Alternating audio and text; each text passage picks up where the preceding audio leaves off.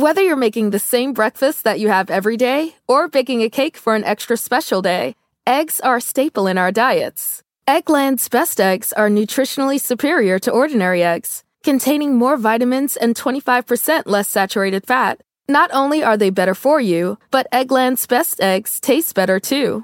There's a reason that they're America's #1 eggs. Visit egglandsbest.com for additional information and delicious recipes. Collider says BritBox has TV everyone should be watching. Stream acclaimed series with powerful performances from Jodie Whittaker, Tamara Lawrence, Bella Ramsey, and Matthew McFadden. Discover new BritBox original series you won't find anywhere else. Like Three Little Birds, Agatha Christie's Murder is Easy, and a new chapter of BAFTA-winning drama, Time. Stream what the New York Times calls the best of British telly, only on BritBox. Start a free trial at BritBox.com.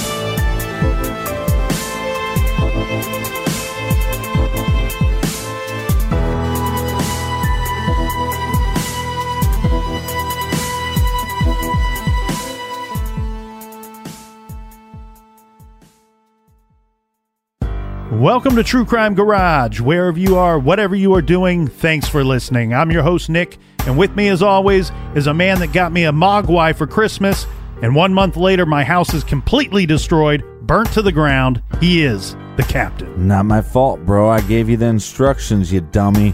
It's good to be seen, and it's good to see you. Thanks for listening, and thanks for telling a friend.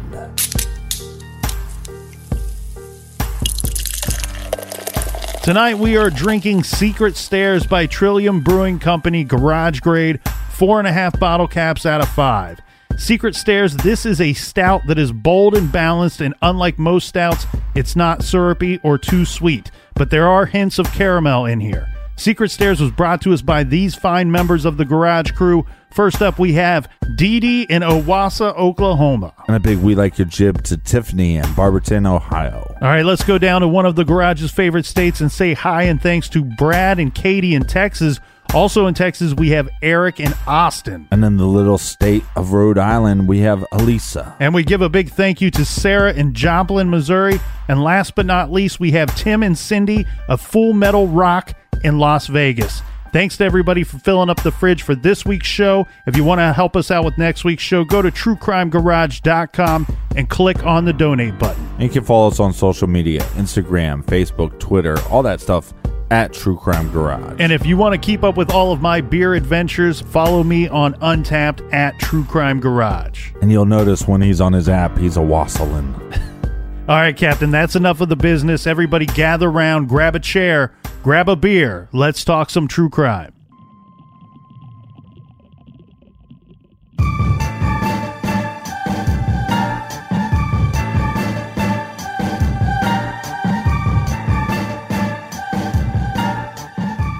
On August 7th, 1972, in Springfield, New Jersey, parents Salvatore and Florence DePalma tried to call the police.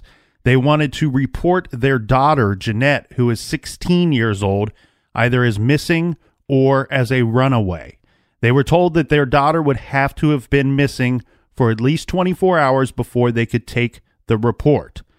Earlier that day, Jeanette had had at least one argument with a parent before leaving her home to venture off to her friend's house, which was 8 miles away. The plan was she was going to walk 3 miles by herself and take the train the rest of the way to her friend's house. She was also scheduled to work at her part-time job later after going to her friend's house. She never arrived at work. She never arrived at her friend's home. We did cover some speculation and some rumors regarding of where she may have gone that day. However, there are people to suggest that either she did go to this party or there was no party at all. We also suggested that that could be just poor recollection on the part of these young teenagers who are being asked questions. Why are they being asked questions? Because not only is this girl missing, but approximately 6 weeks later, her body is found in a wooded area on a cliff known as the Devil's Teeth. Right. And so they're asking these kids about these events that took place 6 weeks prior. Now, we got into the whole thing of whether this was a situation where the parents had reported her as missing or as a runaway. The police state that the De Palma family called in a situation that their daughter had run away.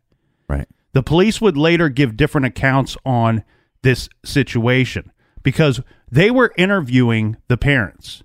And according to the police, it was the De Palmas that had reported Jeanette as a runaway. Police would later say that a runaway situation is not really investigated, that they give a description of the girl, they give some brief information to their beat cops, right? And if nobody sees the girl, they don't really do anything. You might kick the bushes a little bit, but you don't spend a lot of time working on a situation where somebody left willingly from their home. Now, they did interview Jeanette's parents. The problem that investigators had with her parents was this. They claimed that the answers that they got from her parents regarding the final day, the day that Jeanette had disappeared, these answers were short and often vague answers and almost with no details. And the police did not seem to like this. They thought that the De Palmas would have more answers for them. They would have some details, some information that might provide some leads into the eventual murder of their daughter. But just a few days after their daughter was found, the mother said some odd things to the newspaper. Yes, and a lot of people in the public took some issue with these statements. Now, this was Florence De Palma. This was just 2 days after the discovery of Jeanette's body. She tells a local newspaper, this is the Newark Star-Ledger, and, quote, she says, she had resigned herself to her daughter's death weeks ago.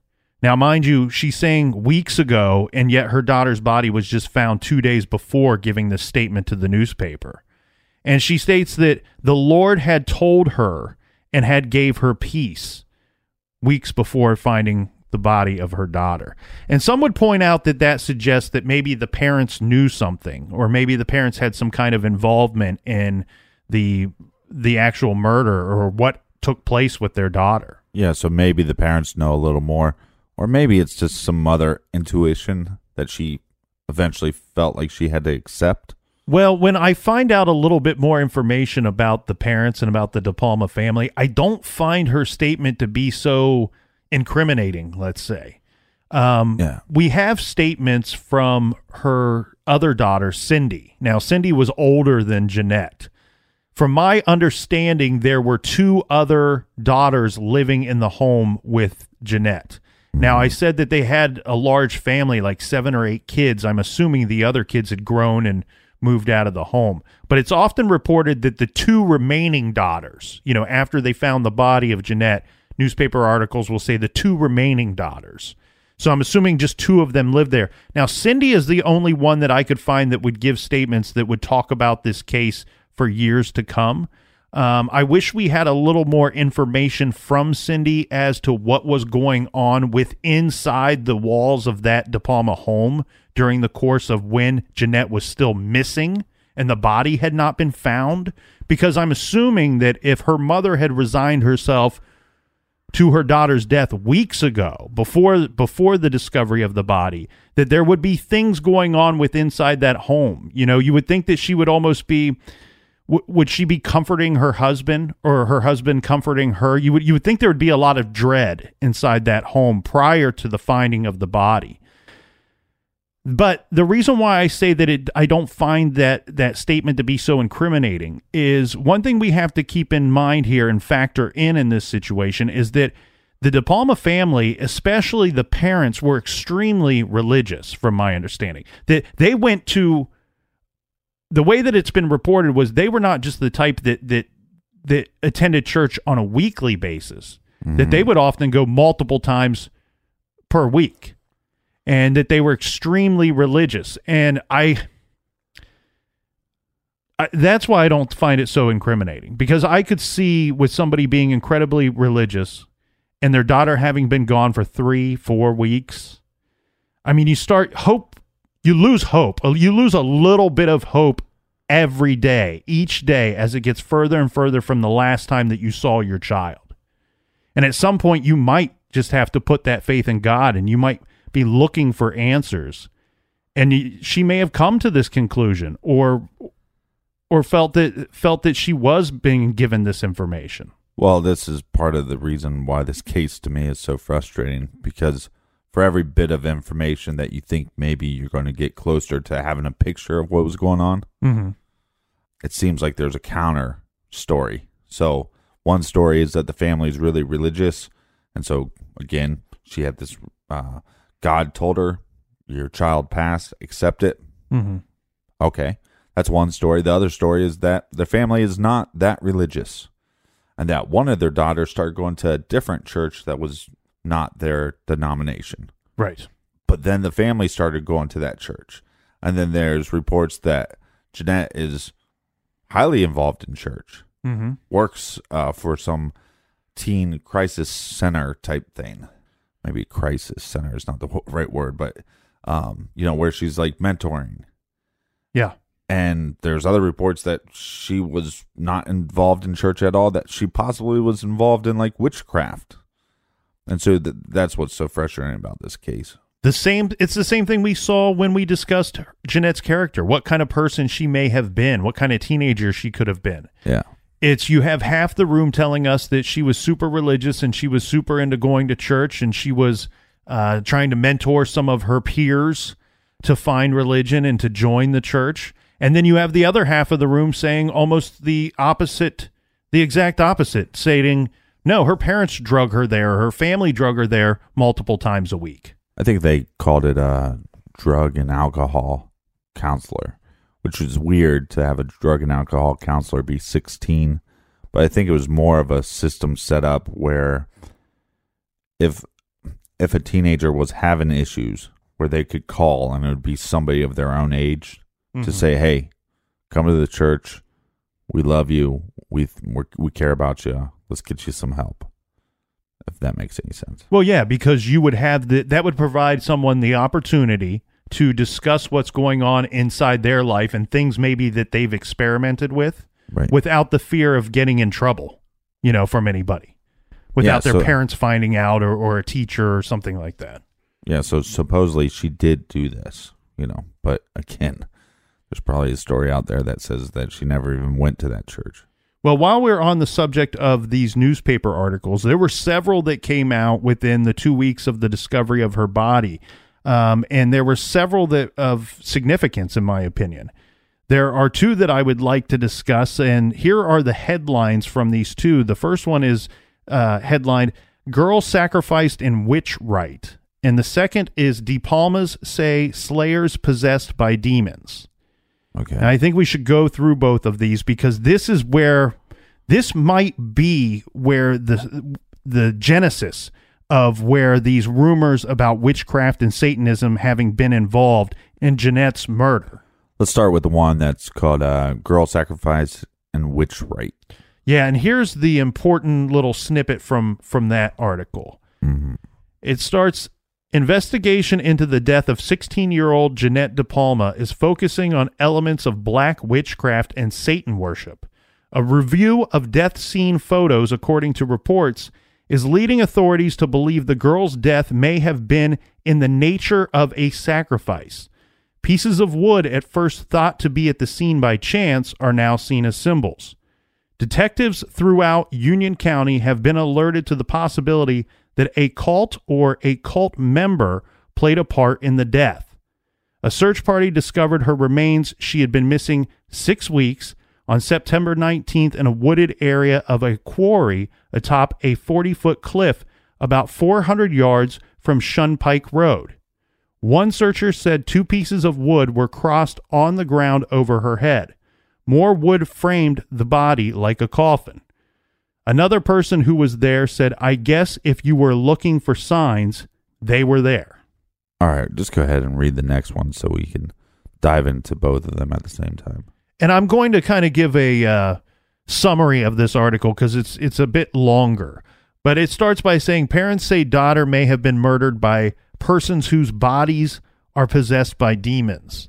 Then the article mentions the following: incidents of witchcraft in the area, also stating authorities said that Jeanette's death may be linked to a coven or witchcraft assembly in the area. And what's especially troubling here is this is the first mention of this situation. This article also mentions acts of animal sacrifice, this taking place in a reservation nearby, stating that state park police found these acts committed against dogs, cats, and even a goat. The reporter wrote about a bowl of blood that was found. The bowl of blood also contained the bodies of pigeons who had had their necks snapped. I think it's important to point out, though, when we're talking about the animal sacrifices that the state park police had found, that this was in a nearby reservation. This was not in the same area where Jeanette's body was found. I think it's key to point that out. Yeah, but how many miles away? I don't know off the top of my head here. I mean, look, if it's 5 to 10 miles in that radius, could it be linked? Possibly. What I'm getting at, though, is there possible that it's spillover or at some point that they moved into another area?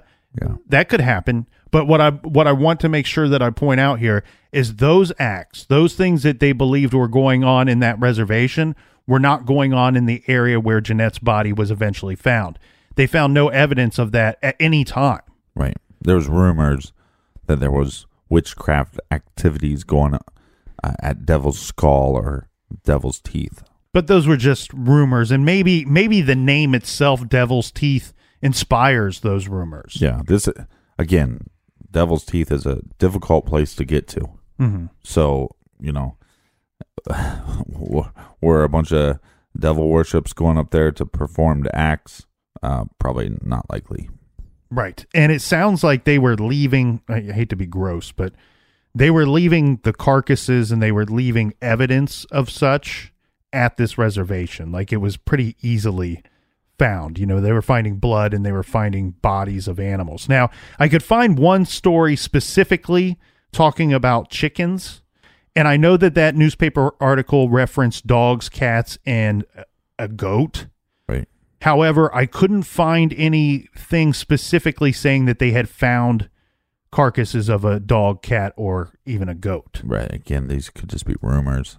Then the other rumors that are weird are these items that were left at her body, these Blair Witch type items that would be left at her sacrifice scene. Right? Yeah. Well, and that's what I want to kind of focus in on. We should push away the stuff that's going on, may or may not be going on at the reservation, and talk specifically about what was found with her body and at the crime scene. Now, there are generally three different reports of what are considered to be likely what was found there, because this is all over the shop, Captain. We have different people saying different things were found at the crime scene. The first one I want to discuss is we have the police officer, Officer Don, that we had spoke about yesterday. He was involved he was the one that responded to the call about the arm at the apartment complex, and he was part of the search. He was one of the first people to see her body atop of that cliff. Yeah. Now, what he described at the scene was he described a single cross, a single wooden cross. Now, we have to be clear here. This is not a wooden cross that somebody built and had nailed into the ground. Right. This is what he describes as a large stick crossed over by a smaller stick that would form the appearance of a cross lying on the ground. This would have been just above, if you were at the feet, if you were at her feet looking at the body, this would be just above her head. Right. So some people would say it's like, a headstone almost. Right. But he also says that it looks like there was a tree and that possibly a tree just fell over, and therefore making the cross. He says between the cross itself and Jeanette's body were 4 or 5 stones that looked like they were placed around her head, giving the image of almost a halo. Right. Those are the only things that he describes finding there or seeing before he's told by detectives to get off the cliff and go down and tell people to back up and get away. We have another account. This is from a girl named Lisa. She would have been about Jeanette's age, and I don't want to give her full name, but she says that she went to the crime scene 2 days after the body was found. And when she got there, the crime scene tape, the police tape they had still roped off the area. Right. But there was nobody guarding the area. So she went up there. This is almost like a Stand By Me situation, right. Going out to see a body. But they've already removed Jeanette's body by this time. Yeah, but this is not as cool. I mean, think about that. If Stephen King said, hey, I'm going to make a movie where they go, hey, you want to see a body? Yeah. And they go, but there is no body. Do you want to go see where it happened? Not as cool. Right. Hey, for anybody out there listening, this is just my own opinion. The movie Stand By Me, incredibly good. The book that it's based from, The Body, very good. That's something people should check out. Anyway, let's get into what Lisa says that she had saw there. Now, remember we said that Jeanette's body had kind of sunken into the ground. Right. So when Lisa went up there, you could still see the outline of where the body once was. So it's not like she's looking at some random spot. She's looking at a spot that is correct. And what she described was that there was a large log that would have run above where her head would have been, and then a smaller log that would have been right at her feet. And then to each side of the body were multiple makeshift crosses from small branches. Yeah. This gives a vague picture of maybe a coffin-like thing or a resting area for Jeanette. Right. Some say that they were building kind of an altar, and that's where the sacrifice had to happen, was on this altar, But, not where we look at it as like, I was raised Catholic, so you think of altar being something that was raised. Right. But this was, basically we're creating an altar on the ground. Mm-hmm. Like a perimeter around the body. Right. So not so much a casket. The third account is what is described according to newspaper accounts. And this is kind of a combination of the two. We have the cross that we spoke about that Officer Dawn saw above the head. And then we have the log going up by the head area, the log also at the feet area, and then the body is positioned between two logs as well, giving a full outline of either an altar or a coffin-like situation. Right. Now, inside that perimeter that was created by those four logs, we have multiple makeshift small crosses created by small branches on both sides of the body. But this is coming from Lisa. This is from newspaper accounts. Okay. So we have Lisa's accounts that are similar to this newspaper account. Well, in a sense, it's almost like Officer Dawn's account is minimal. He's only finding a few items there. And then Lisa's is a little more extravagant. There's the addition of the logs with multiple makeshift crosses on both sides of the body. Right. And then the newspaper account is like a combination of the two, but on steroids, where you have everything involved and you have a bunch of stuff surrounding this body. So what's your gut telling you? What I think, Captain, is I favor Officer Dawn's account as well as the teenager Lisa's account, rather than the newspaper. And I have very little to base this off of, but the newspaper account seems to be the most extravagant. It seems to contain the most items up there. And, right, but they're in the business of selling stories. Right. It could just be sensationalism, right, for the purpose of their articles, which you and I absolutely hate that. I question that if any of the writers had even been to the location. I think that they were probably basing what they thought was there off of other people's stories and off of other people's accounts of what they may or may not have saw. Okay, so what was found by the body? In my opinion? Yeah. I think that it was probably, like I said, I think that the more accurate statements would be either Lisa's account or Officer Dawn's account. So to contradict Officer Dawn's account, we have another officer that says yes, there were sticks and stones up there near the body. The body was found in the middle of the woods. And in this officer's opinion, the sticks and stones were just there by chance. They weren't arranged by anyone. Nobody had placed them there. That they were just there because sticks and stones exist in the woods. Right. Now, Officer Don, these two officers aren't really saying one is right and one is wrong. He's saying Don would have seen sticks and stones up there, but I don't believe they were arranged. Now, Officer Don would say, well, this officer was only up on top of that hill for a very short period of time before being asked to leave. And what I believe I saw appeared to have been purposely placed in position near the body.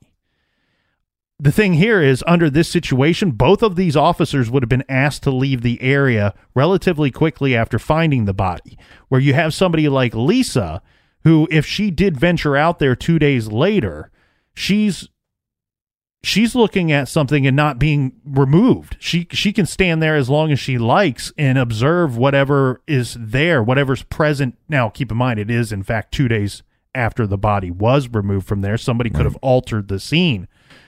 I think that Lisa's could be slightly exaggerated.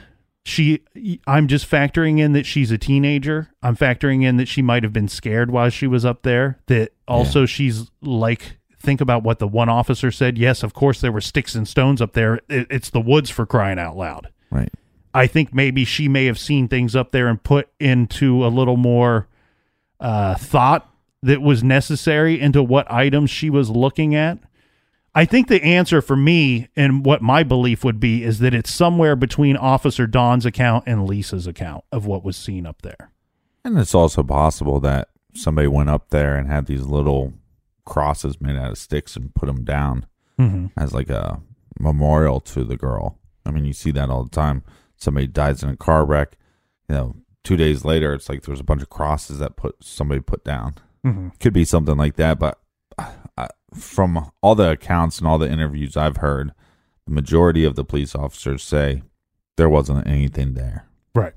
I'm not going to go too far-fetched with this Lisa Turtle story. There was no crosses. There was no nothing, because that would have been reported by multiple cops if there were crosses. There weren't. Were there some sticks that were placed in certain, look, it could be as simple as the area was altered before or after the murder. And that's why there is some sign of any of that. But to me, there is no sign of that this was a sacrifice or witchcraft. Yeah, it's a strange situation because, like you said, we have multiple officers saying that there was nothing up there to suggest that. And then we have two of the officers, one who says at the scene, hey, this looks like witchcraft.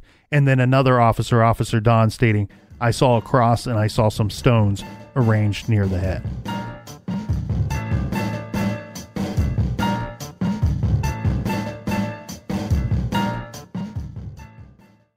The evidence keeps pouring in. At this point, the facts are undeniable. It's an open and shut case. Monopoly Go is the most fun you can have in a mobile game. Everyone is still talking about Monopoly Go, for a good reason.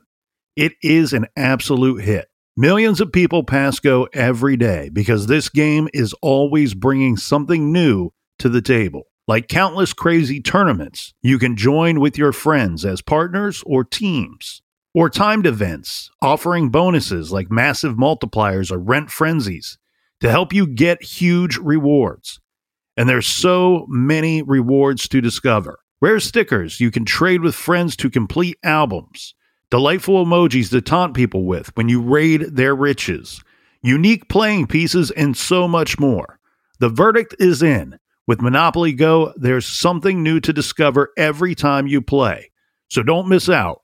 Go download it now free on the App Store and Google Play. This show is sponsored by BetterHelp. We all carry around different stressors, big and small. When we keep them bottled up, it can start to affect us negatively. Therapy is a safe space to get things off your chest and to figure out how to work through whatever's weighing you down. If you're thinking of starting therapy, I highly recommend that you give BetterHelp a try. It's entirely online.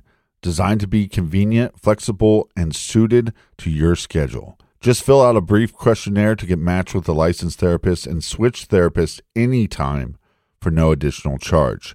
Get it off your chest with BetterHelp. Visit BetterHelp.com/garage today to get 10% off your first month. That's BetterHelp, HELP.com/garage. This show is proudly sponsored by BetterHelp. Check out BetterHelp.com/garage today.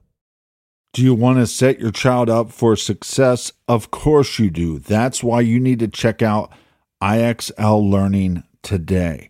IXL Learning is an online learning program for kids covering math, language arts, science, and social studies. IXL is designed to help them really understand and master topics in a fun way. It's powered by advanced algorithms. IXL gives the right help to each kid no matter the age or personality. There's one site for all kids in your home pre-K to 12th grade. Kids could use it at home on their computer or on an app on your phone or a tablet. No more grading those worksheets. IXL grades everything for you. 1 in 4 students in the U.S. are learning with IXL. IXL is used in 95 of the top 100 school districts in the U.S. I love recommending IXL Learning. Kids can learn at home or on the go. And all my friends and family that are using it absolutely love it because it's so easy to set up and so easy to use. And even the kids that I've recommended it to their parents have told me, hey, Captain, thank you. I was having problems in math and my parents couldn't help me, but IXL could. Do you want to get your kids back on track or do you just want to get your kids ahead? Do so with IXL Learning. Make an impact on your child's learning. Get IXL now. And True Crime Garage listeners get an exclusive 20% off IXL membership when you sign up today at IXL.com/garage. Visit IXL.com/garage to get the most effective learning program out there at the best price. Check out IXL.com/garage today. Warmer, sunnier days are calling. Fuel up for them with Factor's no prep, no mess meals. Meet your wellness goals in time for summer thanks to the menu of chef-crafted meals with options like Calorie Smart, Protein Plus, and Keto. Factor's fresh, never frozen meals are dietitian approved and ready to eat in just 2 minutes. So no matter how busy you are, you'll always have time to enjoy nutritious, great-tasting meals. With 35 different meals and more than 60 add-ons to choose from every week, you'll always have new flavors to explore. Crush your wellness goals this May with dietitian-approved meals and ingredients that you can trust. Make your day delicious, from breakfast to dessert. Stay fueled with easy, nutritious options. Treat yourself to restaurant-quality meals that feature premium ingredients like filet mignon, shrimp, and blackened salmon. I am new to Factor, and I have been loving every minute of it. I have a problem, and it's called lunch. Some days I need to pack a lunch, and some days I work from home. Whether I'm at home or whether I'm on the go, Factor is fueling my lunch from now on. Head to factormeals.com/truecrimegarage50 and use code truecrimegarage50 to get 50% off your first box, plus 20% off your next month. That's code truecrimegarage50 at factormeals.com/truecrimegarage50 to get 50% off your first box, plus 20% off your next month while your subscription is active.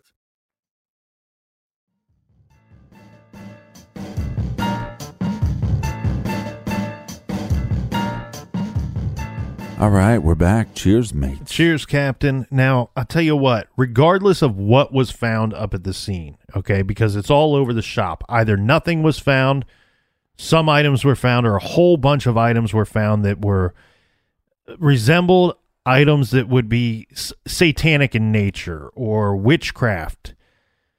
The thing here is there was a great book written about this case, and it's called The Death on the Devil's Teeth. And this was written by Jesse Pollock and Mark Moran. Now, one thing these two guys did, these guys are authors. I believe they work for or founded something called Weird New Jersey or Weird NJ, which I guess is like a biannually publication that comes out for weird things that happen in the state of New Jersey.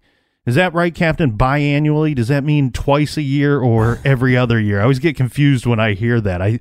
But I believe their publication comes out twice a year. Now, one thing these guys did, which was great, was they took the information of what was speculated to have been found at the scene, according to Officer Dawn, according to the teenager Lisa that we discussed, and according to the newspaper accounts at the time. And they took this information and they presented it to some experts in the field of witchcraft and Satanism to get their opinions on, if in fact these items were found at the scene, what can we make of it? Right. Okay, so the first professor that they talked to, and this is Ronald Hutton. Now, he teaches courses on contemporary paganism at the University of Bristol. He says that the items that he sees and the items that he has been told and described to him as being placed at the murder scene, at the crime scene, in his opinion, are not even items considered to be that of a pagan or ritual magic relationship. He says that regardless of what or wasn't found at the scene, items described in his opinion, these are all traditionally Christian symbols that would have been found there. We talked about cross-like things being found, maybe a coffin or an altar-like situation being found at the crime scene. Right, which hence my idea that somebody could have left these after the body was removed. Now, another professor teaching on the subject points out that and I was happy to find this because I know little about this subject. I like to read about cold cases, but the thing. Spit it out. Sorry. But, I know a lot of people think that Satanism and witchcraft and things like that can come up a lot in these cases, and actually that's just not a thing. When it does come up, it's usually simply a bad lead or a misunderstanding.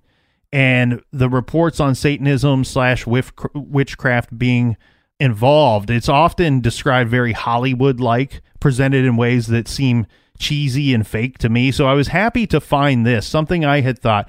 This is from Dr. Jason Coy, professor of history at the College of Charleston. He's a renowned expert in the field of witchcraft. And he says modern-day witches or Wiccans have nothing to do with historical witchcraft and are generally peaceful environmentalists and feminists who practice a sort of New Age neo-pagan religion, which he says seems to have nothing to do with this case at all. Nothing that was presented to him and nothing to do with Jeanette's murder. In his opinion, he states that this looks more like the work of some psychopath with a type of religious fixation. Well, some of those ideas that he was talking about kind of get brought up in the West Memphis 3 case, where Damien talks about that it was more so a spiritual view and almost feminist views as well.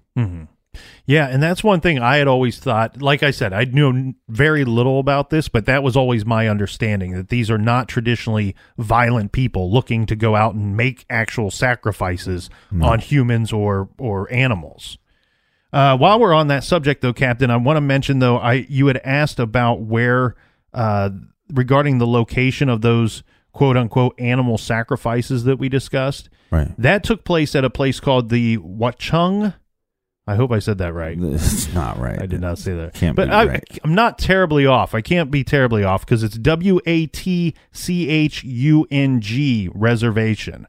Now, I don't know the location in proximity to where her body was found. Well, what good are you? But what I do know is, I'm just reviewing my notes here, that according to police, they refer to these as Santeria acts, that they found evidence of this in the reservation.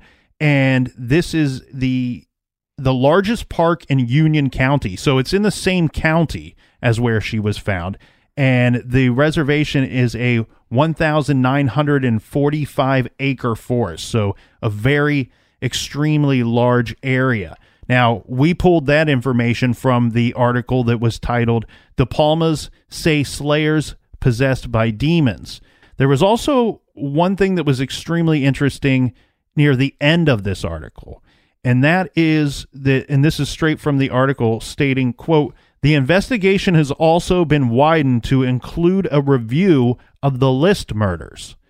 Well, Captain, we have not even got to this portion of the case yet. Not Lisk. Right. List.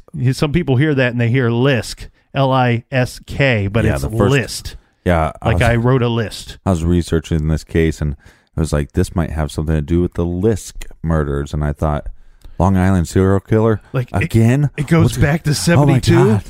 Oh my God, this is so fascinating. Then I realized I was a moron. So why would they suggest that the investigation, according to this article, and quote, "The investigation has also been widened to include the review of the List murders"?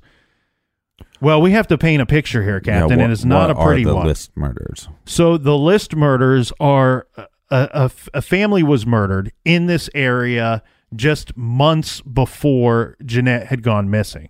Okay. And this is considered to be one of the most famous cases from the state of New Jersey.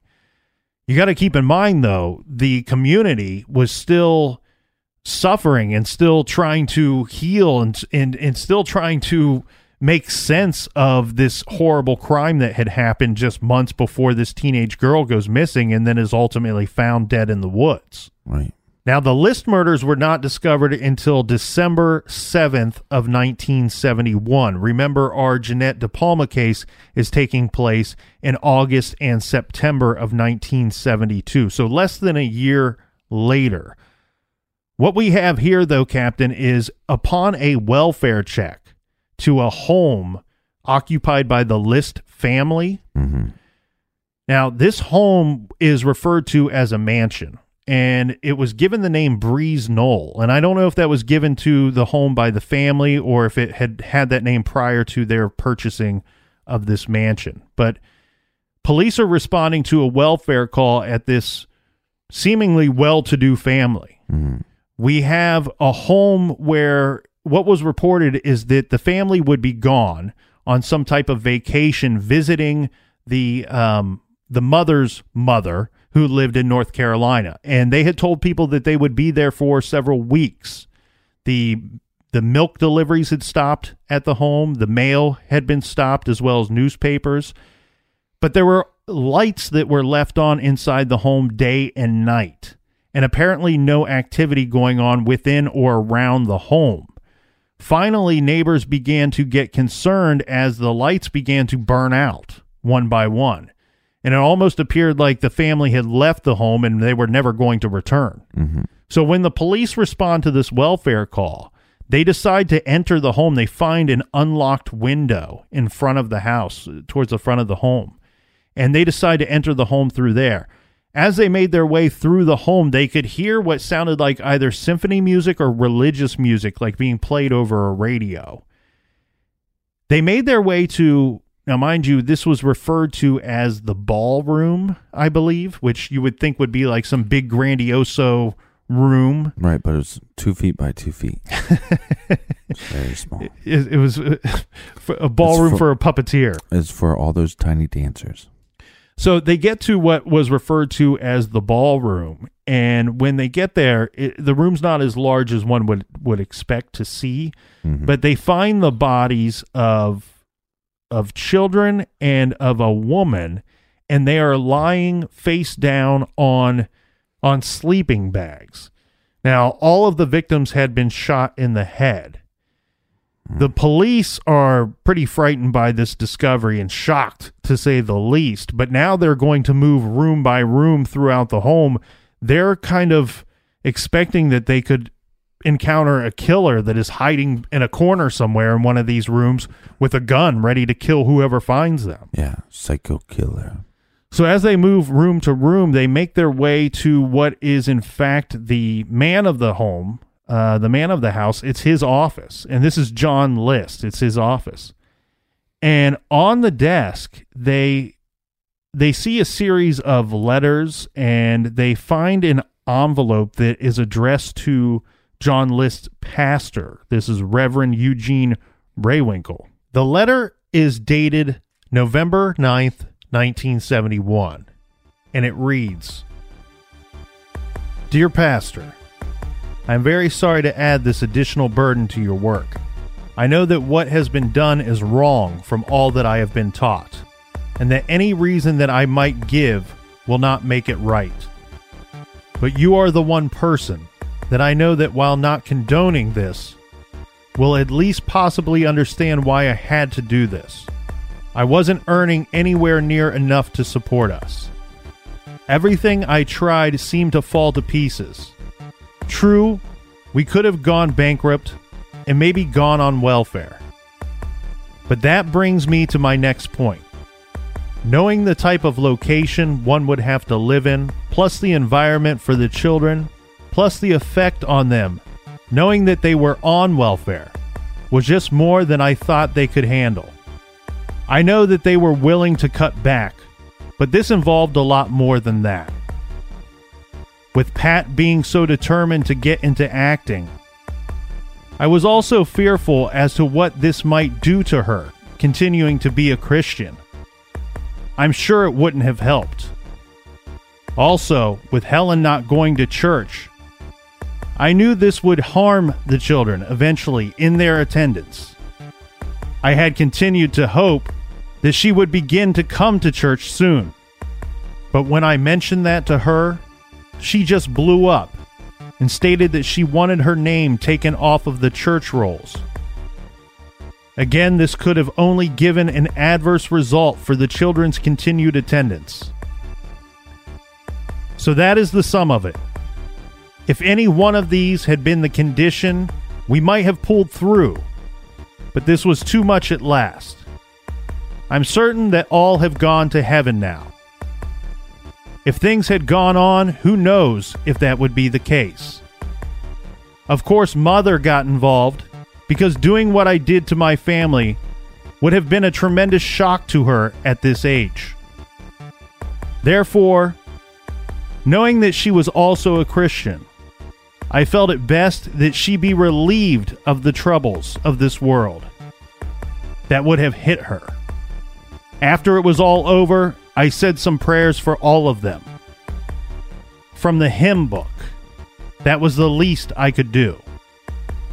Now, for the final arrangements. Helen and the children have all agreed that they would prefer to be cremated. Please see to it that the costs are kept low. For Mother, she has a plot at the church cemetery.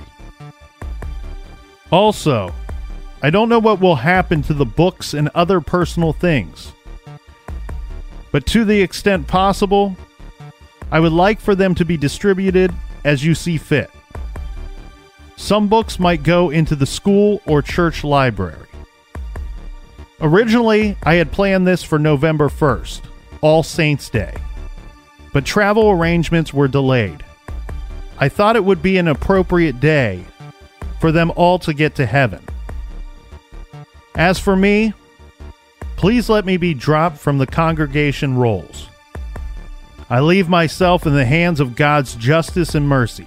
I don't doubt that He is able to help us, but apparently He saw fit not to answer my prayers the way that I hoped they would be answered.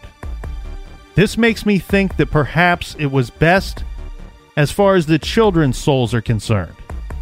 I know that many will only look at the additional years that they could have lived, but if finally they were no longer Christians, what would be gained? Also, I am sure many will say, how could anyone do such a horrible thing? My only answer is, it isn't easy, and was only done after much thought. One other thing. It may seem cowardly to have always shot from behind, but I didn't want any of them to know, even at the last second, that I had to do this to them. John got hurt more because he seemed to struggle longer. The rest were immediately out of pain.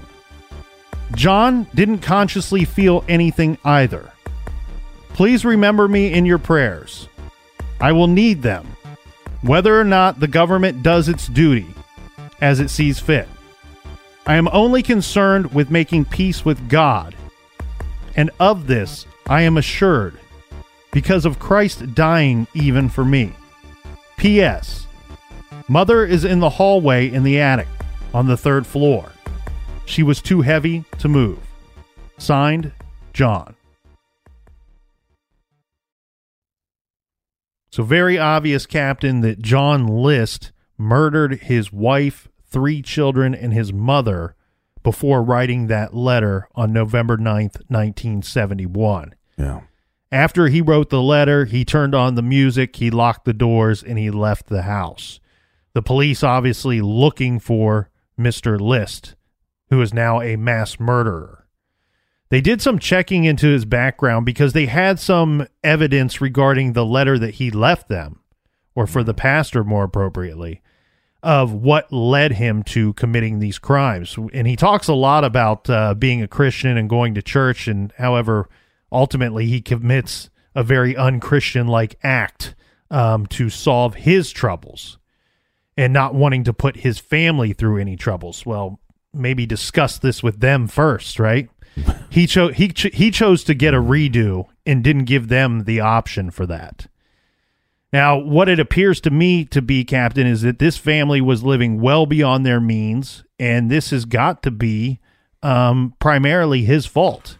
He's the man of the house. He's the one that's in charge of paying the bills and probably setting a budget for the household.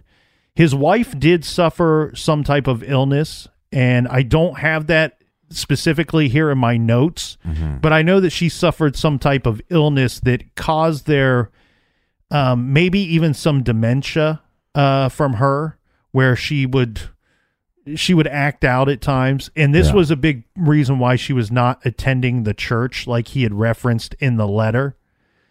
He does mention his oldest daughter in the letter, saying that she had kind of fallen out of the church, that she wanted to get into acting, and that caused him to question her Christianity. Yeah, and he also thought that maybe the more she got into acting, the worse that would get for her Christianity. Correct. And that had he not done this act when he did, maybe she would not have been received into heaven. Apparently, not only was he overspending and spending beyond the means of their income, but the mother lived with them because this was such an expensive home that he had to go to her for money, whether it be for the down payment or to pay the mortgage, probably both. Yeah. But the agreement was that she would live in an apartment that they basically furnished in the attic of this mansion, quote unquote mansion. She lived there, and he apparently at some point lost his job. And rather than informing his family of this, it was for many, many months. Every day he would wake up, he would shower, he would get ready for work, he would dress in a suit and tie, and he would leave the house and he would go to a local bus station, and he would sit there and he would read all day long, and he would come home at the end of each day.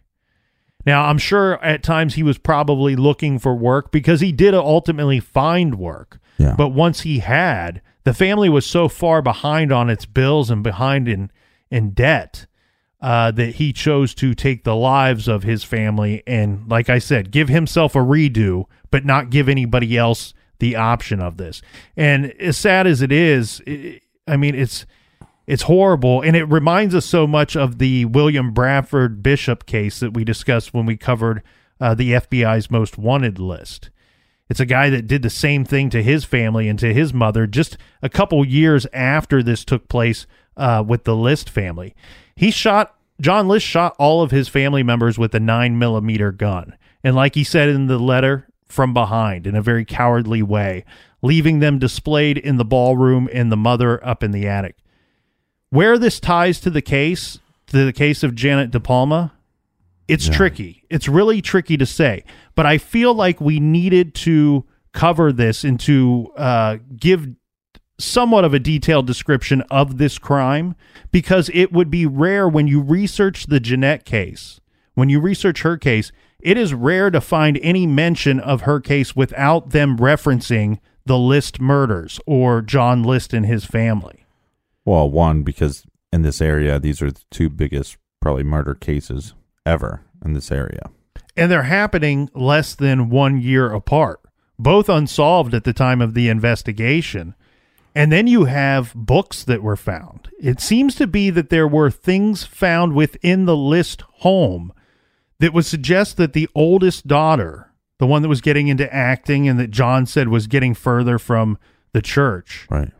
that she may have been involved in some witchcraft or Wiccan type activity. Now, it has been referenced from her diaries, entries that she made into her journal, and books and materials that were found within the home. This is the tie. This is what ties this to De Palma's case. When you talk about Satanism and the possibility of witchcraft, even the possibility that Jeanette herself was involved in witchcraft. Books. Yes. Mm-hmm. Were these books. And that's it, right? Yeah. Really, that's it. And that's what's sad is that this is reported that, the police are now going to widen their investigation into the List murders because of Jeanette's case. However, it's a lot of what we've seen before and what we suspect with some of those newspaper articles regarding things that were found at Jeanette's crime scene was that there's some sensationalism going on here. No, yeah. And first of all, Mr. List, you's my friend. You's a piece of shit. But this has nothing to do with it. His daughter probably was interested in probably some spirituality stuff. She probably was doing some research, curious. Just because you have some books on the shelf about a subject matter doesn't mean that you're into that. Right. You know what I mean? Like, if somebody went to the Colonel's house right now, right? The alarm would go off. Okay, right. But they get past the alarm. Okay. They get past the 5 dogs or whatever you got. 2 dogs. Mr. Dog Lover. Leave the dogs alone, please, if you get into my house. If you break into my house. I would like to have my dogs when I get there. Well, one might bite your head off. But then they get to the bookshelf, right? Past all the porno mags. They get to the bookshelf. There's no porno mags, but go ahead. Just because you have all these books about serial killers and mass murderers and all that doesn't make you one. Right. That's my point. And I think, is it just the naivete of the 70s where they just jump to these crazy conclusions? Or is it what you said during our break? If it bleeds, it leads. Yeah, and I mean, it's sad, but that's the truth. You talk about some of the biggest murder cases, serial murder and otherwise, throughout the history of the world. And what we've seen time and time again, it sells newspapers and magazines, and people do TV shows about it, and 2 guys sit in a garage and drink some beer and try to figure things out. So we're part of the problem. I guess we're part of the problem. Yeah, maybe I shouldn't have highlighted that for everybody. But in this situation, 1972, neither of us were around, and this is sensationalism, in my opinion, for these newspaper articles. In reality, what we do know is this. Is there any chance that these cases have any involvement in one another other than being from the same area in the same time period? No. I couldn't find anything to suggest that the List family even knew the De Palma family. Yeah, the other connection that people were trying to make was that the oldest List daughter was into witchcraft, and they did seances and they did witchcraft activities, arts and crafts with witchcraft, up at Devil's Skull. And so therefore maybe she was loosely connected to Jeanette, and it's just not true. Right. There's really no evidence that there was any kind of activity that happened at Devil's Teeth. Is there any connection? No, there's no connection with the List murders. But when you research this, I kept on hearing about these murders and they might be connected. So we thought it was important to go through it at least. Especially if we're going to reference them later. But it's one of those things, Captain, that you have to, in this case, you have to get over the fact that they're not connected to the List murders. And you have to get over the fact that it's leaning towards that it's more likely that witchcraft and Satanism was not involved in Jeanette De Palma's murder. Mm-hmm. And once you get past those 2 things, those little mountains there, and you venture on, then you have to question, I think that's when you can start to see what maybe really truly happened here. Why did she disappear? Why did she go missing? And ultimately, why was she killed? And are there other cases that are connected to this one? Yes, and that leaves us here, Captain. We have so much more to get to. There's been speculation that if this was not witchcraft or Satanism, could it possibly have ties to the mafia? Could she have been killed by a stranger or a friend or a boyfriend? Was this ultimately some kind of cover-up involving the police? And this is going to lead us down the road of looking into some other murders that may be connected to Jeanette's case. And we also have plenty of suspects to discuss as well.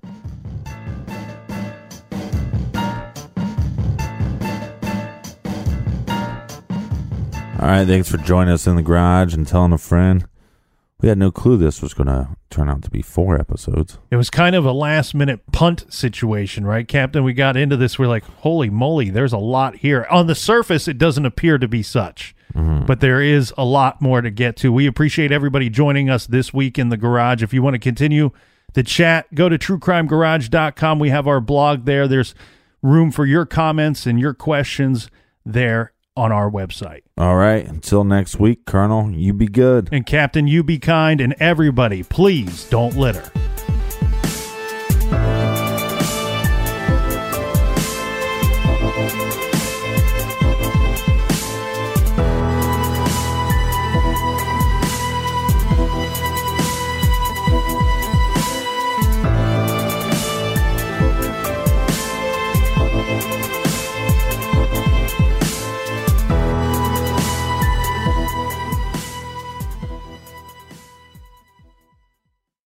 Whether you're making the same breakfast that you have every day or baking a cake for an extra special day, eggs are a staple in our diets. Eggland's Best Eggs are nutritionally superior to ordinary eggs, containing more vitamins and 25% less saturated fat. Not only are they better for you, but Eggland's Best Eggs taste better too. There's a reason that they're America's #1 eggs. Visit egglandsbest.com for additional information and delicious recipes.